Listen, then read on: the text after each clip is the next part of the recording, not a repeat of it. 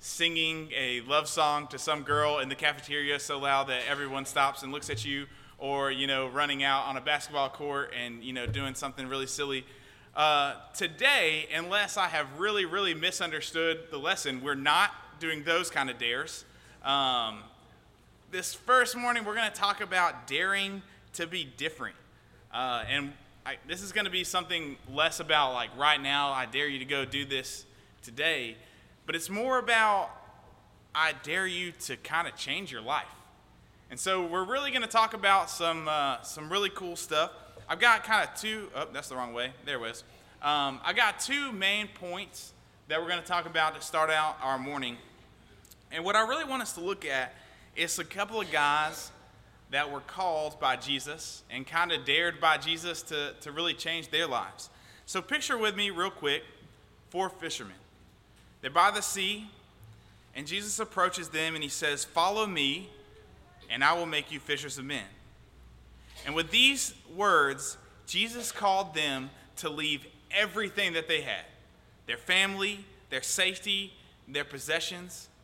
And repeatedly after this, he would say, if anyone is going to follow me, he must deny himself. So in a world that we live in where everything revolves around me, everything revolves around what we want, Jesus comes to these guys and he says, slay yourself.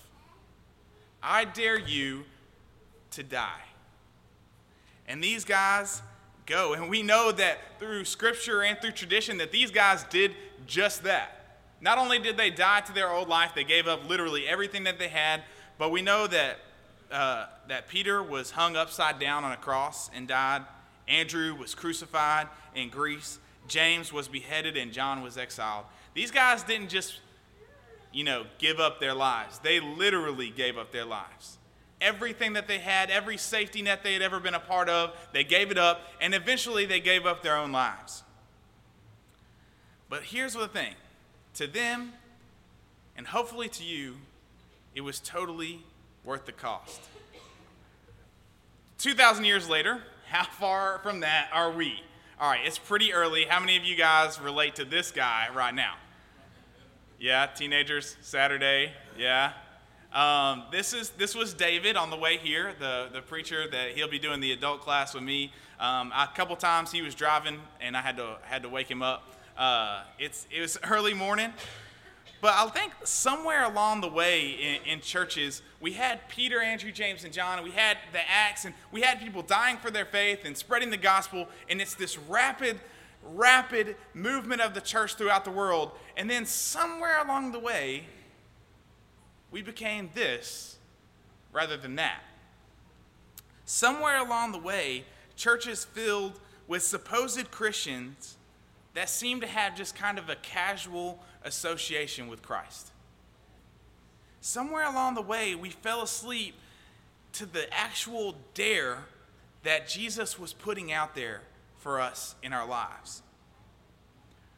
Scores of people have been told that becoming a follower of Jesus is just about believing certain truths or saying a certain prayer or even just going underwater for a few seconds and coming back up. But the life that Christ called us to is so much more than that. Disciples like Peter, Andrew, James, and John show us that the call to follow Jesus isn't simply just an invitation to be baptized. It's a summons to lose our lives. So today, I want to join with Jesus and dare you right off the bat to lose our lives. Go with me to Matthew chapter 4, verses 18 through 22. Matthew chapter 4, verses 18 through 22. And this is in the Gospel of Matthew, so it's obviously talking about Jesus. In chapter 4 of Matthew, verse 18, it starts out, it says, "While walking by the Sea of Galilee, he saw 2 brothers, Simon, who is called Peter, and Andrew his brother, casting a net into the sea, for they were fishermen. And he said to them, 'Follow me, and I will make you fishers of men.' Immediately they left their nets and followed him, and going on from there he saw 2 other brothers, James, the son of Zebedee, and John his brother, in the boat with Zebedee their father, mending their nets. And he called to them, and immediately they left their boat and their father and followed him. When it comes to following Jesus, what we find out here in just these few scriptures right here is that when Jesus calls these guys, he's calling them to leave everything. When we talked about some of these same things with my teenagers, I asked them to list out some things that they actually physically had to leave. Their boats, their nets, their houses, their family, their friends, their jobs. They literally left everything. Can you imagine today leaving everything that you've worked for up to this point, leaving all of your family and friends, leaving everything that you have to follow somebody else? These guys dropped everything that they have. And yet today, we make excuses for just having to leave our house for a few hours to go to worship.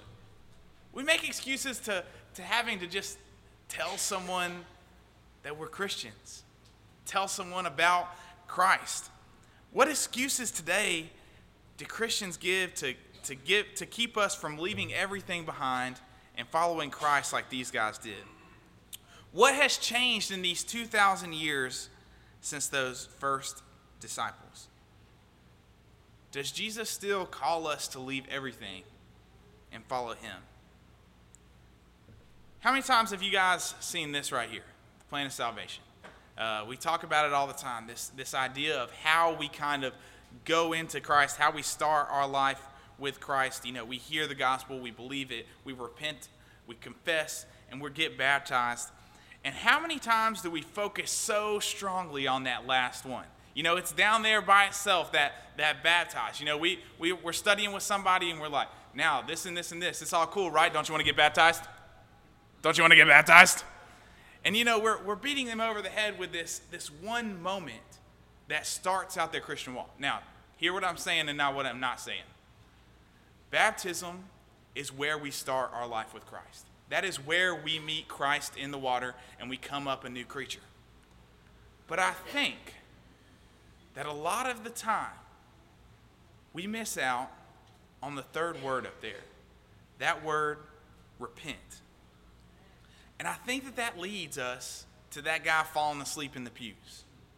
I think when we tell people that Christianity is just about believing a certain thing, or that it's just about getting into the water and coming back out of it, and we miss that word repent, we end up messing up. So what's that word mean? Repentance. According to the Illustrated Bible Dictionary, repentance occurs when a radical turning to God takes place, an experience in which God is recognized as the most important fact of one's existence. Have you had that moment? Have you had the moment where you thought, God is the most important thing in my entire existence? A lot of times when we become Christians for the first time, when we're maybe young, a lot of times I think we miss this. That it's not just about like, okay, now I'm a Christian just like everyone else. It's not about just putting on a label and getting it. It's about realizing that God is our everything. That God is our life, and I'm ready to give up anything for him. In Matthew chapter 4, verse 17, Jesus begins his ministry on earth by proclaiming, repent, because the kingdom of heaven has come near. The word repent means to confess your sins and turn away from them. Repentance is this rich biblical term that we like to just kind of skip over. The way that I was taught when I was young is that repentance is when you're walking this way and you completely turn around and go the other direction. And I think that that's true, but I also think that we got to be very, very specific in that repentance is not just turning the opposite way of where we're going, but it's turning in whatever direction Christ is in. Wherever God is, that's where I'm going to follow. So we have a call to follow Jesus, which leads me to my second point. Once we are called, then we are to be transformed. This dare to be different is our first lesson this morning. The way you are different is if you are transformed. So let me ask you this. Say me and you had lunch plans, okay? And I said, Matt, I'm going to meet you for lunch. There you are. Matt, I'm gonna meet you for lunch at 12 o'clock. It's like 1:30. You're still waiting on me. And I come in and I'm like, hey, man, sorry, I was late, okay? It was the craziest thing. I was on the side of the interstate. My tire went flat. I got out to change it, and I got hit by an 18-wheeler. I walked out into the road a little bit, an 18-wheeler, 65 miles an hour, hit me. I'm here now, though. All right. How many of you believe that story? If you do, you know the old saying, I got some property to sell you. If you believe that story. If I got hit by a Mack truck, by an 18-wheeler on an interstate going 65 miles an hour, I'm gonna look a little different. I'm gonna look a lot like those bugs that hit your windshield, most likely. When we come into contact with the Mack truck, we are drastically changed to the point that later people are going to be able to tell a difference in us. When we come into contact with Jesus, we should be drastically changed. In a way that when we came to somebody, they should immediately be able to tell a difference. So if I come into school one day after meeting Christ and being baptized and becoming a Christian, it shouldn't be one of these things where I'm like, oh yeah, I'm a Christian now, and people are like, nothing's changed. Because in the same way that if someone tells you that, just like someone tells you they got hit by a Mack truck, you should probably be skeptical. If someone's life hasn't been totally, drastically changed by coming into contact with Jesus, we should be skeptical. And people should be skeptical of us. Go to John chapter 15, verses 1 through 8. John chapter 15, verses 1 through 8.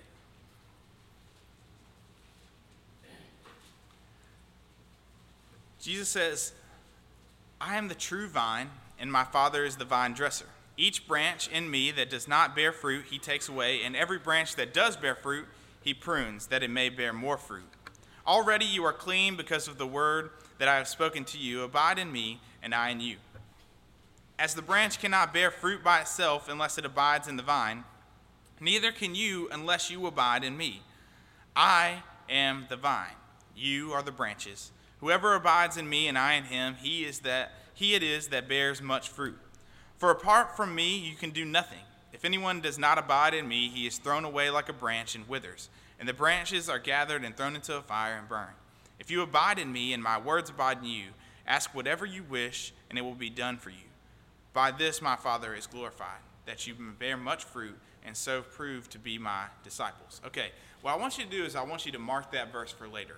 And later on, like tonight when you get home or whatever, I want you to reread this verse. But what I want to do really quickly, again, when I was talking about this to some of my teenagers, I realized that teenagers kind of this went like right over their heads. They're like vines and dressers. I don't even know what do grapes have to do with where I put my clothes at night. And so what I want to do really quick is kind of explain, what he's talking about here. All right, how many of you eat grapes at your house? Okay, some of you. All right. Whenever I was young, I had a brother, and sometimes I would go to the fridge, and I would want some grapes, and I would pull it out, and there would be this little stick thing with no grapes on it. So obviously, my little brother had come in, and he had eaten all the grapes and put the empty stick back in the refrigerator. So you guys know if you buy grapes at the grocery store, they come on this little stick. Okay, so what that is actually a branch. Okay. These little sticks that you get at the grocery store are the branch, and the grapes grow off of these branches. And what that connects to is a much bigger vine, okay? So you have this big vine, you can kind of see it back in the back, and then you have the branches that come off of that have the grape on them. So what Jesus is saying is that he is that vine, okay? He's the big vine that the branches come off of, and that we are the branches. And he says that if the branch is connected to the vine, so if you've got just like no one has come and picked these grapes off of the vine, if you've got a healthy branch connected to a healthy vine, then you will have grapes. You will have fruit coming off of it. But if you see a branch that has no grapes on it, obviously you need to cut it off because it's not a true branch. It's not healthy. It's not actually connected to the vine. Because if it were, it'd be producing fruit.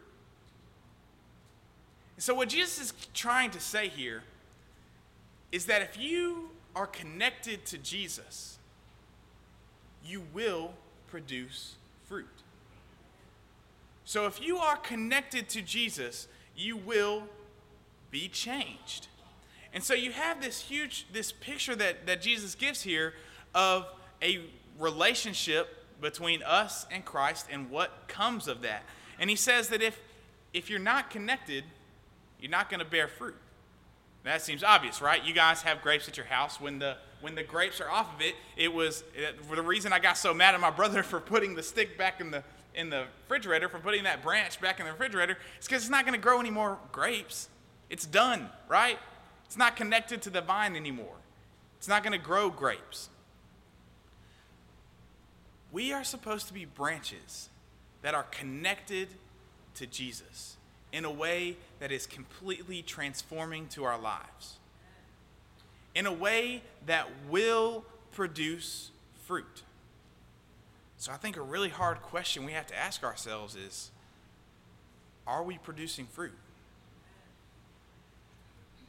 Okay, and we talk about fruit, we may talk about the fruits of the Spirit, those things that make us different. But also we may be talking about producing other Christians, because you know how plants work, right? You have the grapes, they have the seeds in them, and they produce more plants. And so we have to ask ourselves, are we producing fruit? And if not, are we truly connected to Christ? Because there's no question here. This isn't a gray. He's like, if you attach to me, you might produce fruit. Jesus says you will produce fruit. And not only will you produce fruit, but if you're not producing fruit, my Father is going to trim the branches. And if you are producing fruit, he's going to prune you so that you can produce more fruit. I think one of the problems that we get into is we think it's all about us. But Christ says that if we're connected to him, we will produce fruit, because the power is actually not in the branches, it's in the vine. So a couple of things that we can get from this imagery. As a disciple of Christ, you are united with Christ. That's awesome. As a disciple of Christ, you get to be connected to Christ. And when you confess Jesus as our Lord, he changes everything in our lives. And 3, as we abide in his word, as we connect to him through his gospels, we will produce fruit. John chapter 15, verse 10 says, "If you obey my commands, you will remain in my love, just as I have obeyed my Father's commands and remain in his love." This is a really, really cool scripture. I tell people as a youth minister, my biggest job is to go, hey, look at this scripture. Look how awesome it is. And I'm not smart like David to have enough commentary, but I can do that. He says, if you obey my commands, you will remain in my love, just as I have obeyed my Father's and remain in his love. Jesus is comparing our relationship to him to his relationship with his Father. God and the Father, their relationship is tight. I mean, they are both God. Their relationship is almost indescribable to us. And Jesus says, that's my relationship to you, if you are a true follower of me. So I want to ask you this question. Do I really believe the Word of God? I've got a quote up here. When we are gladly willing to lose our lives to know and proclaim Christ, we have truly answered the call to follow Christ. So I want to dare you today. I want to dare you to lose your life. I want to dare you to follow Christ, not just in a way where you're like, yeah, I go to church on Sundays and Wednesdays, or yeah, it's a Saturday even, I get extra points because I went to a youth rally. But in a way where you say, nothing else in my entire life matters except for Christ. So, as we go through today, I'm sure we got a lot of great classes, and I'm looking forward to speaking to you guys again. But I want to just leave you with that, and I think we're gonna sing another song. I dare you to be changed. Don't you want to go to that land? Don't you want to go to that land? Don't you want to go to that land?